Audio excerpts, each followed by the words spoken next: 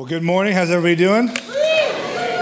Woo is the answer to how are you doing? Great. Just try that with your kids. Hey, I'm so glad that you guys are here. Welcome to Soul City Church today. My name is Kurt, and I'm the director of Next Steps and Connections here at Soul City. And like Pastor Jarrett said, we are in a series called How Do You Know When You Grow? And I don't know about you, but when it comes to making our spiritual growth and our spiritual life as practical as possible, I'm all ears. It's one of those things that's like, how do we take what's ethereal and kind of mystical and mysterious and really make it something that we can put legs to in our life? And if you think back to when you were a kid, like kids love to chart their growth, right? Anybody have like the little like markers on like the door frame when you were a kid?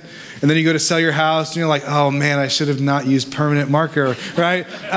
Kids, it's so obvious for them at that stage in their life. So if you have a son or a daughter or a niece and nephew, you have a little kid in your life, you know this. They are eminent about their growth. They're so interested in it. And I have a 16-month-old daughter. Her name is Selah. And she loves to notice and learn when she's growing or when other things around her are growing. Sometimes it's really exciting. Like she says a new word and we clap and then that's the only word she says. So everything's a ball. It's like, no, that's mom. Like it's not a ball, but it's all right. And then like she loves to like find new ways to like reach things. And so she can reach things in our house that she couldn't reach last week. So it's time to start childproofing the apartment because she's getting into stuff. Or she'll put a shirt on and she loved that shirt. And now it's like a little too small, it doesn't fit anymore, and that's when it's sad that she's growing. But she loves to grow, and she loves other things that are growing. My wife is pregnant, and so she will point at mom's belly all the time, and we're like, yeah, there's a baby in there. And she'll be really excited, and her face will light up, and then she'll turn to dad and point at his belly and be like, what's your excuse? I don't have one. Sympathy pregnancy. And so she's so fascinated. And you can think back probably to seasons in your life, maybe when you were a kid, or you see it in the eyes of little ones around you. They love it when things grow. They love it when the flowers grow. They love it when people grow. They love it when they feel like they're growing. And as adults, it's sometimes harder for us to get as excited about our growth. We have things that help us measure it. We have scales in our bathroom. We have, strategic plans for our company or for our department. We have things that chart our progress. Your Apple Watch will tell you to stand every now and again because you're just sitting too long in the office. It's like you hit your calorie goal, right? We have all these things in our life, these tools to help us grow. But when it comes to maybe the most important thing about you, the most important thing about you, the most important thing about me, the growth of our soul, sometimes it's hard and maybe even a little daunting to think about. How do we know when that's growing? How do we put things into practice in our life to help us grow our soul, to grow spiritually, perhaps, like I said, the most important thing about us? And so today, I want us to look at a story from the scriptures, a story of Jesus and one of the first miracles he ever did, and an invitation that he gave to some unsuspecting bystanders that he invited them to be a part of what he was doing. And it was for their growth. And I believe that Jesus actually extends a similar opportunity to you and to me to teach us this principle so that we can know, hey, this is how I know that I'm growing. So I can not only look back in my life and go, wow, I'm not who I used to be, but I can look forward and say, I'm making progress to become all who God dreams for me to become. And so today we're going to look at this story. It's out of the Gospel of John, chapter 2. So if you have a Bible, you can grab that. If not, we got you covered. There's a gray Bible in the seat back pocket directly in front of you. You can turn, if you're in the gray Bibles, to John chapter 2. It's on page 740. And if there's a bookmark in your Bible, just hold on to that. We'll come back to that later. But Jesus is in this story. He gives these folks that we're going to read about in just a second an incredible opportunity to live a much better story. And my hope is at the end of this time together, in about 30 minutes, that you would actually perhaps receive that invitation to live an incredible story. Perhaps even a miraculous story. One that you didn't realize you were qualified for because you're not. And perhaps one that you weren't even expecting to engage in this morning. But it's something that God invites each and every one of us to do. And so on page 740, like I said, John chapter 2, we're going to start in verse 1. And Jesus and his close followers are at a wedding. And maybe you went to a wedding this weekend and it was a couple hours long and it was great, at least the part you remember. And in Jewish culture, weddings could last for days, weeks, huge celebrations. And so this says, as we start in chapter 2, on the third day, a wedding took place. So again, this is 3 days into a celebration. A wedding took place in Cana in Galilee, and Jesus' mother was there, And Jesus and his disciples had also been invited to the wedding. So Jesus shows up as a guest, right? He's just there to enjoy himself. When the wine was gone, Jesus' mother said to him, "They have no more wine." So she brings a problem that's really not Jesus's to solve to Jesus. And he says, "Dear woman, why do you involve me?" Right? Jesus replied, "My hour has not yet come." And like a good mother, when her son doesn't want to do what she asks, she simply ignores his resistance and says, all the mothers give me an amen, right? His mother said to the servants, "Do whatever he tells you," which is perhaps the best advice you could give to anyone. Just do whatever Jesus says. Because she was anticipating Jesus to do something. Nearby stood 6 stone water jars, the kind used by Jews for ceremonial washing, each holding about 20 to 30 gallons. So this is John giving us context for what he sees around this story. And so Jesus said to the servants, "Fill the jars with water." And so they filled them to the brim. Again, we read past that, it's like, cool, that's not a big deal. Like, this was a simple task, but it was not easy. Again, these were huge, stone, heavy jars filled with 30 gallons of water. I don't know about you, I can barely lift those like 5-gallon like water delivery things, and I'm spilling water everywhere, and it's a mess. 30 gallons, these are huge. And it wasn't like they just went to the faucet and turned it on and waited for a minute as it filled up. They went out to the back, probably had to get water out of a well. So this was a task that Jesus was asking them to do. So when they had done that, they filled them to the brim. He told them, "Now draw out some water and take it to the master of the banquet." They did so, and the master of the banquet tasted the water that had been turned into wine. Perhaps you've heard this story before. He did not realize where it had come from. And I love that John gives us his commentary here. Though the servants who had drawn the water, they knew. They called the bridegroom aside, and he said, "Everyone brings out the choice wine first, and then the $2 chuck later, when all the guests have had too much to drink," right? It's just a good economic system. Good stuff first, cheap stuff later. They won't know the difference. "But you've saved the best till now," the master says. When Jesus did here in Cana of Galilee was the first of the signs through which he revealed his glory. And then don't miss this. And the disciples began to believe. They saw that there was more going on than what met the eye, that this wasn't just an ordinary man. And I read this story, and I love that Jesus' first response is he basically says to his mother, "That's fine, it's not my problem." Because a lot of times when an opportunity comes my way, that's my response. It's like, oh, that's a bummer. Like, hope they figure that out. But Mary, like I said, she ignores his resistance, and she invites Jesus to do something. And Jesus' response, this is the first public miracle he ever does. And this is the first time he does this, but we see this over and over again throughout his life, throughout the scriptures. What Jesus does to solve the problem, to do the miracle, is not just say like, the wine's not gone, go check again. And while they're walking over, does a miracle. But he instead invites people to participate in what he's about to do. He involves others that are they're just bystanders. They're just servants at the wedding. They had no idea that they were about to be caught up in a miraculous moment. But they were.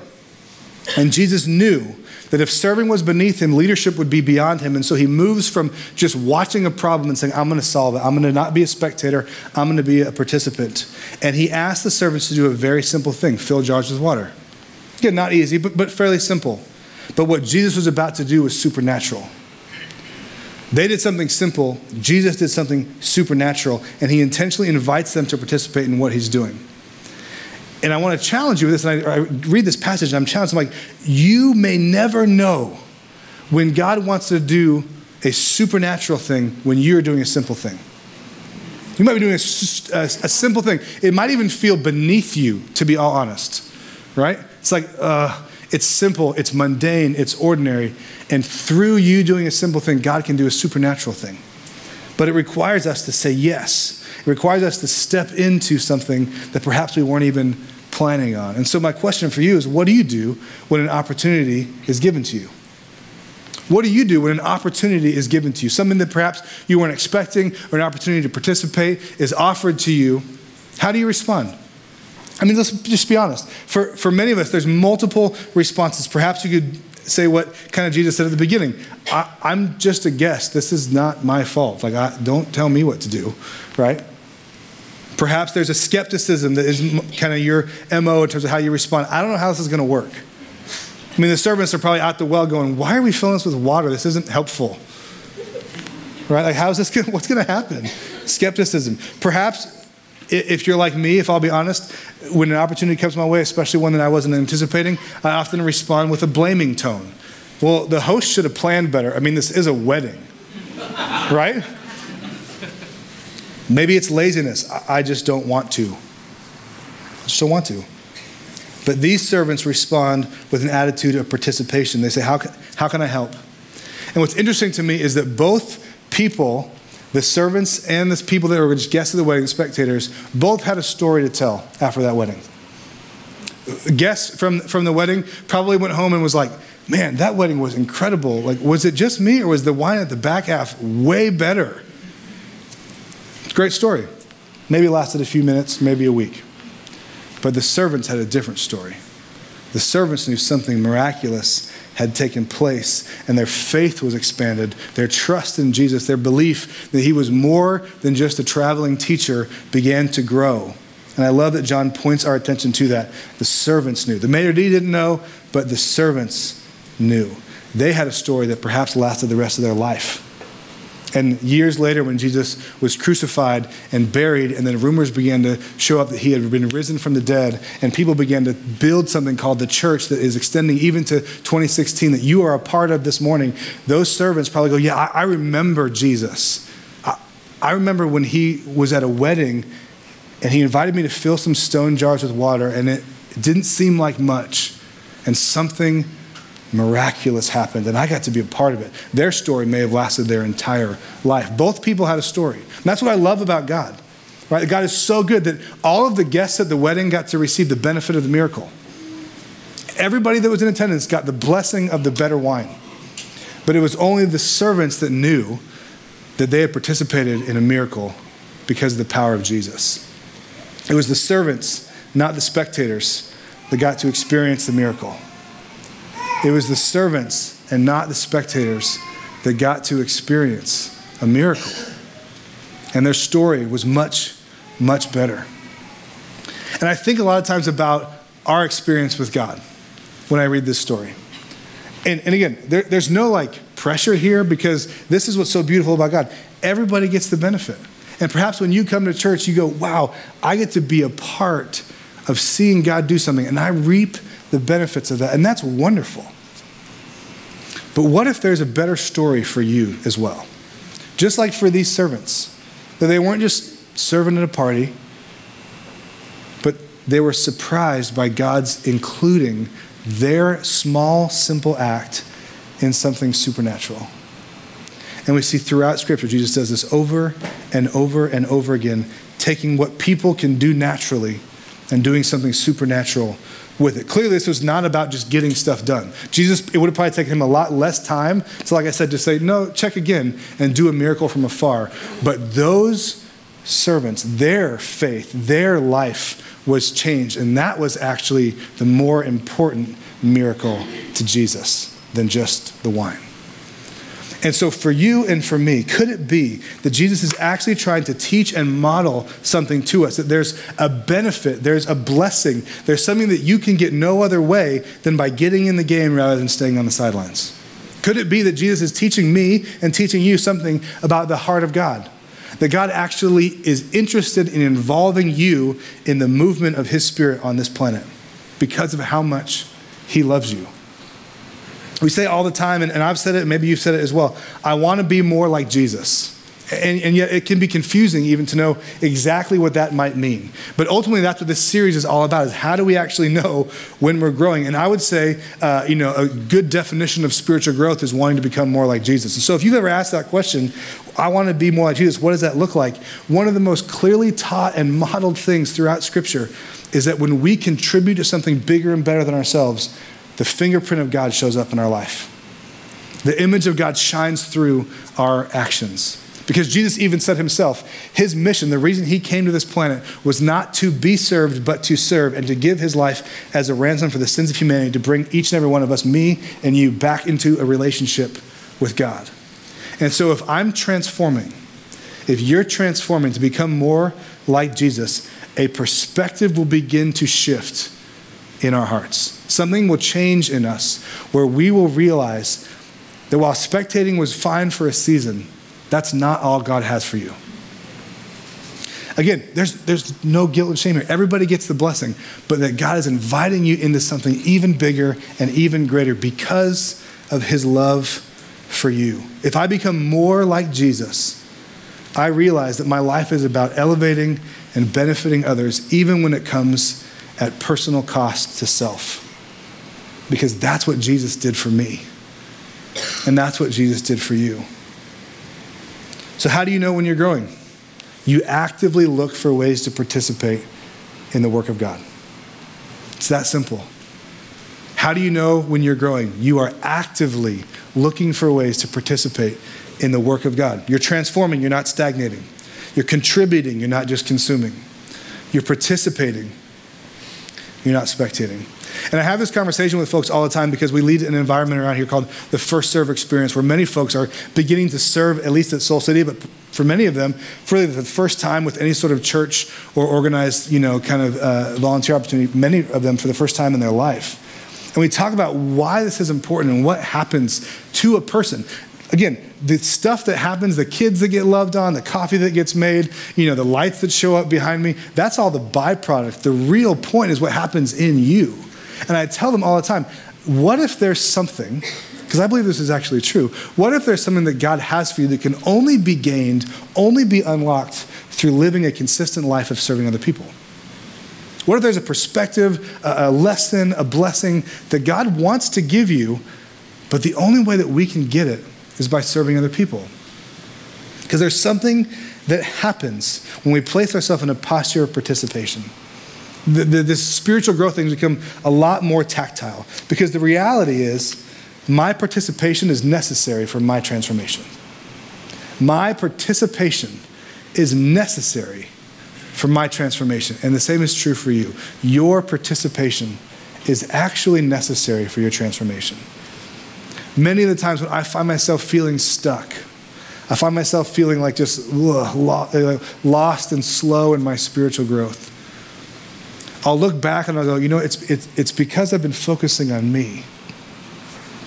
I'm trying to solve my problem. I'm trying to solve my growth, and I can get stuck.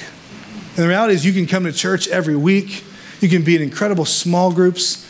You can actually memorize the entire Bible, and there is still something God has for you that you will miss out on until you step across the line and say, okay, I'm in. I want to participate. I want to do whatever I can do. It might be a simple thing. It might even feel beneath me at times. But I believe that God has something for me on the other side. And I get it. I know the resistance. Like I said, I know the responses of, I'm not qualified.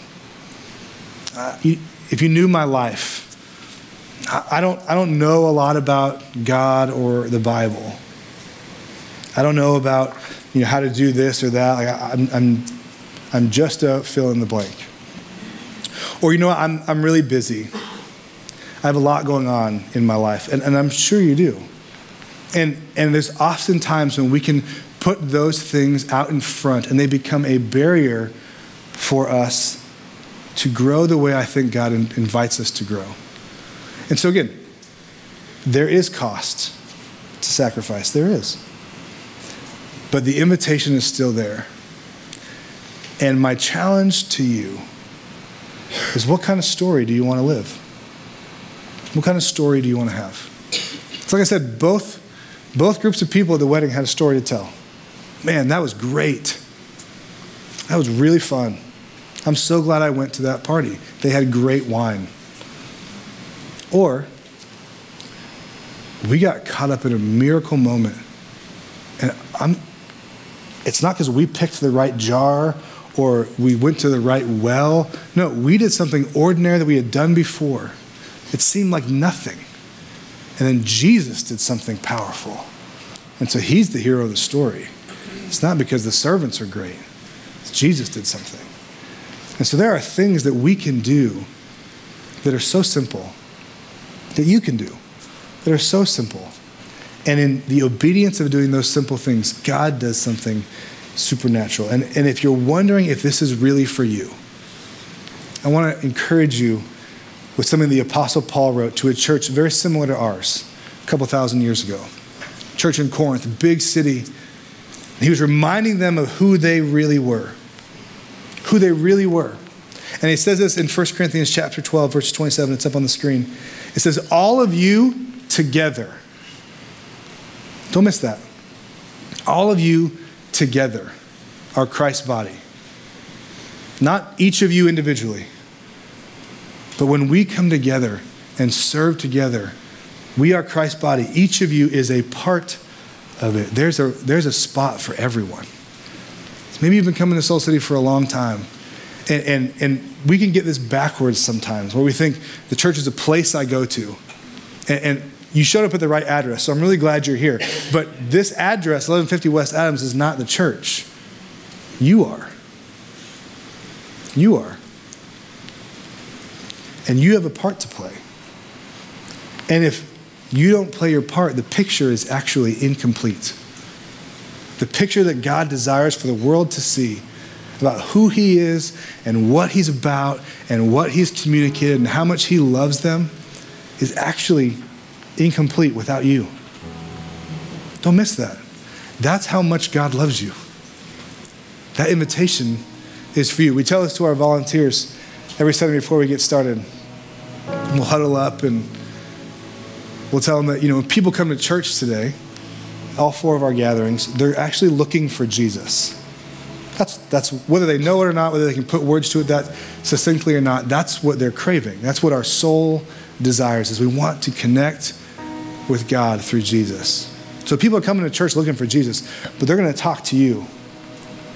You're going to check their kids in. You're going to give them a cup of coffee, and life is just going to miraculously appear. It's going to be wonderful. And you get to see the miracle. You're going to help them park their car and walk them across the street in the rain with an umbrella. And that's a small thing. But that's going to make a mega impact in their heart. And they're going to be open to what God is going to do in their life. You're going to work behind the scenes. No one's ever going to see you. No one's ever going to know your name or know how to say thank you. But if you weren't doing what you were doing, none of this would happen. Because I'm not controlling the cameras and the screens and the lights, and I'm certainly not playing the piano right now. It's not magic. It's people saying yes. People just like you. People just like you. So what story do you want to tell? I go to a great church. They really do a great job. Their kids' stuff is super awesome. I love my small group. Thank goodness someone is leading it. Those are great stories. There's nothing wrong with that. But what if the invitation to you, even right now, from your loving Heavenly Father, is that you could be someone else's they. And you could lead a small group, or you could serve to create an experience where they can encounter God, perhaps in a moment of desperation and need. I know for many of us, you have experienced this. And you know, while we get things done, that's the byproduct of what God is doing in and through your life as you serve. And if you're a servant around here, thank you. You make it look like we don't need anybody else. You know that's not true. But you do such a great job. But it's not the getting the job done that matters. Again, the miracle wasn't actually in the wine. The miracle is in what God was doing in the servant's heart. For those of you that serve in Soul City Kids, I think of Isabella. She's there like 3 out of 4 gatherings, because then she goes to Soul City students at 12:30 because she's in high school. I never got up at 7 a.m. in high school, I don't think. And she's here holding perhaps your baby. A thankless job. They only cry. They never say thank you. And she's here. I think of Wilder, who's a host team coach. He's not just helping people find a seat. If you've ever had a meaningful experience where you encountered Jesus and God spoke to you in this room, he had a part in that. He had a part in that. As he leads the team to create an environment where people can encounter transformation through Jesus' love and grace. if you've ever been in a small group and you know the power of God that happens when you get in a circle, there are literally hundreds of people that you could say thank you to. There are so many folks that are serving and making an impact that you don't even know, but you're grateful for them. I'm grateful for it. But I think of Kristen. And Kristen came to a First Serve a couple months ago. And she started, checking it out and did a test drive, and she chose the cafe team. She started serving on the cafe team. And then she showed up to serve one morning, and it was a Sunday where we were doing our baptisms. And as she's standing out at the cafe, having served people and loved them, she hears the call through the TV monitor and the speaker that's out in the lobby. And somehow, I don't know all the details, but she looked at her team leader and said, I think I need to go get baptized. I think that's what God's inviting me to do. And so she left the cafe, she got a shirt, she changed, she came in here and she got baptized. And it was powerful. And it was beautiful. Where she took a moment to say, my life belongs to Jesus. I'm in. I don't have it all figured out. I don't have everything in my life perfect. But Jesus has changed and transformed my heart. And I want to go public. And she could have gotten out of the tank and put her towel on. Maybe she would have had a friend or a loved one there. And that would have been it. And she could have left church and been like, that was great. I'm glad I did that. But instead what happened, she got out of the tank, she got a towel around her, had a few friends saying, congratulations, we're so proud of you. But as she turned and walked back, her 4 other cafe team members were there giving her a high five, encouraging her, sending her emails throughout the week saying, I see what God's doing in your life, and it's powerful and it's real and it's beautiful and you're growing. And I encouraged that in her. And my guess is you want that too. My guess is you want to know that there are people that are with you, that are in your life, that are calling out the things they see in you. And ultimately, that's what the church is supposed to be. But a church is not a place we come to. It's a people, it's a community that we are. And so, in your Bible, there was a bookmark. And I would encourage you to grab it and to pull it out. And I really want you to do this. I really want you to fill this out, because one of the things I love about our church is that when we hear something powerful from the scriptures, we don't just go, that was a great talk. Way to go. We actually want to take a step and put movement to our life out of this moment. And so would you grab this and grab a pen? And I would encourage each and every one of you, fill this out, write as legibly as you can, because we want to help you participate. Because we believe it's going to help you grow. Because we believe it's going to help you grow. And the best part, this is how good God is. Not only will you grow, but as you serve around here, other people will grow because of it as well. Kids are going to grow up. The trajectory of their life will be changed forever because you do a simple thing. Marriages will be transformed and healed because you say yes this morning. People will start a relationship with Jesus that transforms everything about them simply because you said, I don't have much, but I have something. I can give a little bit of time and a little bit of effort. And so we want to make it as easy as possible. That's why we created this. Again, if you already have something in mind, you can check that other box and write it down. Jarrett signed me up for our puppet ministry at the 8 o'clock, which doesn't exist, apparently until now. But if you have something in mind, you can write that down. But if not, pick something. We promise to make it as easy and as fun as possible for you. Because my desire for you is not that you would sign up for a team and ask them for some information and then maybe check it out and then maybe serve once and then stop. That's not what I want for you. My hope is that 6 months from now, 3 weeks from now, a year from now, you look back and go, I'm so glad I made that decision because I'm a different person because of it. So whether you've been here for a long time or maybe this is only your first or second time, you're invited too.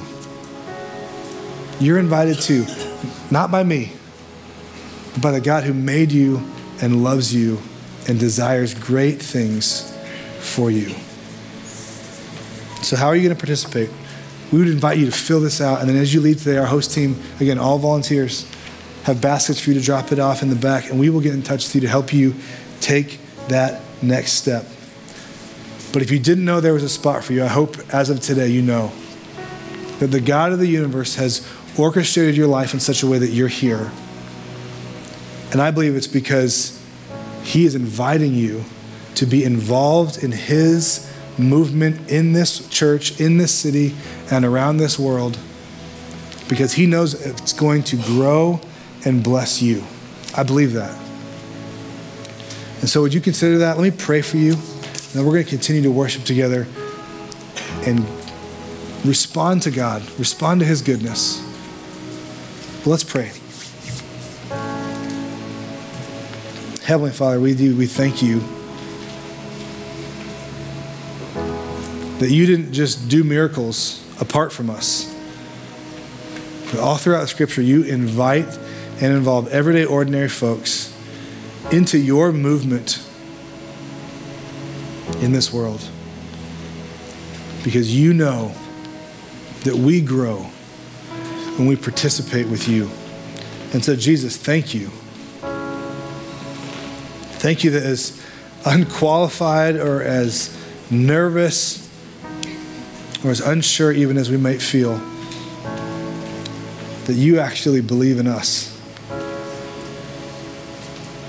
And it's because of your life and death and resurrection and all that you've done for us that we respond in this way with gratitude and joy.